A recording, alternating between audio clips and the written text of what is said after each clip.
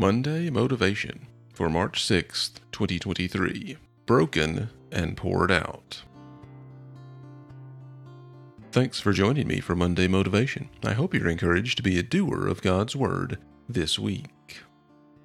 When we think about stewardship, often the first thought that comes to our mind is money. The caricature of devotion presented by some nefarious individuals has sullied the reputation of the church surrounding money. The good news is that stewardship is more than just the money we contribute. It speaks to everything contained within our lives, from physical possessions to abilities and talents to the active hours of our days. Everything we have, physical and transcendental, is ours not merely because God has allowed it, but because He has intended it. They are ours for a purpose, His purpose. Those resources and our very lives are to be used for His ends, first His glory, and second, the good of others.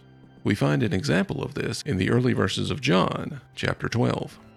When Jesus came to Jerusalem to observe the final Passover before His crucifixion, He attended a dinner in His honor at Bethany. This town, 2 miles from Jerusalem, was the home of His friends Lazarus, Martha, and Mary.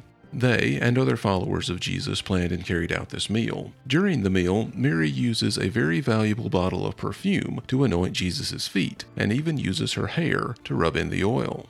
The oil was from a plant called spikenard.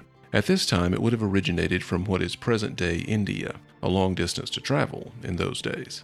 It was also pure. Being undiluted with less expensive oils meant that the value of the oil could have been as high as a year's wages for a normal worker.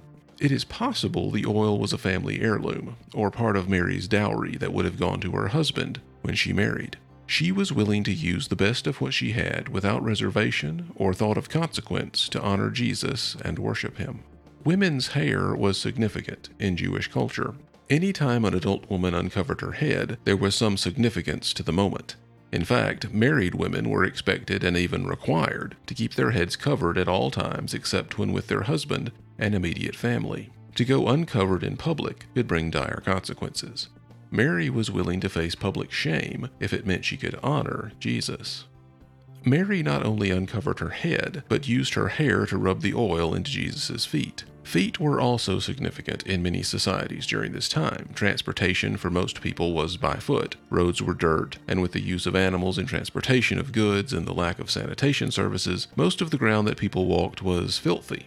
Cleaning feet, if not done by yourself, was left to the lowliest of servants. Mary was willing to humble herself to the extreme in service of Christ.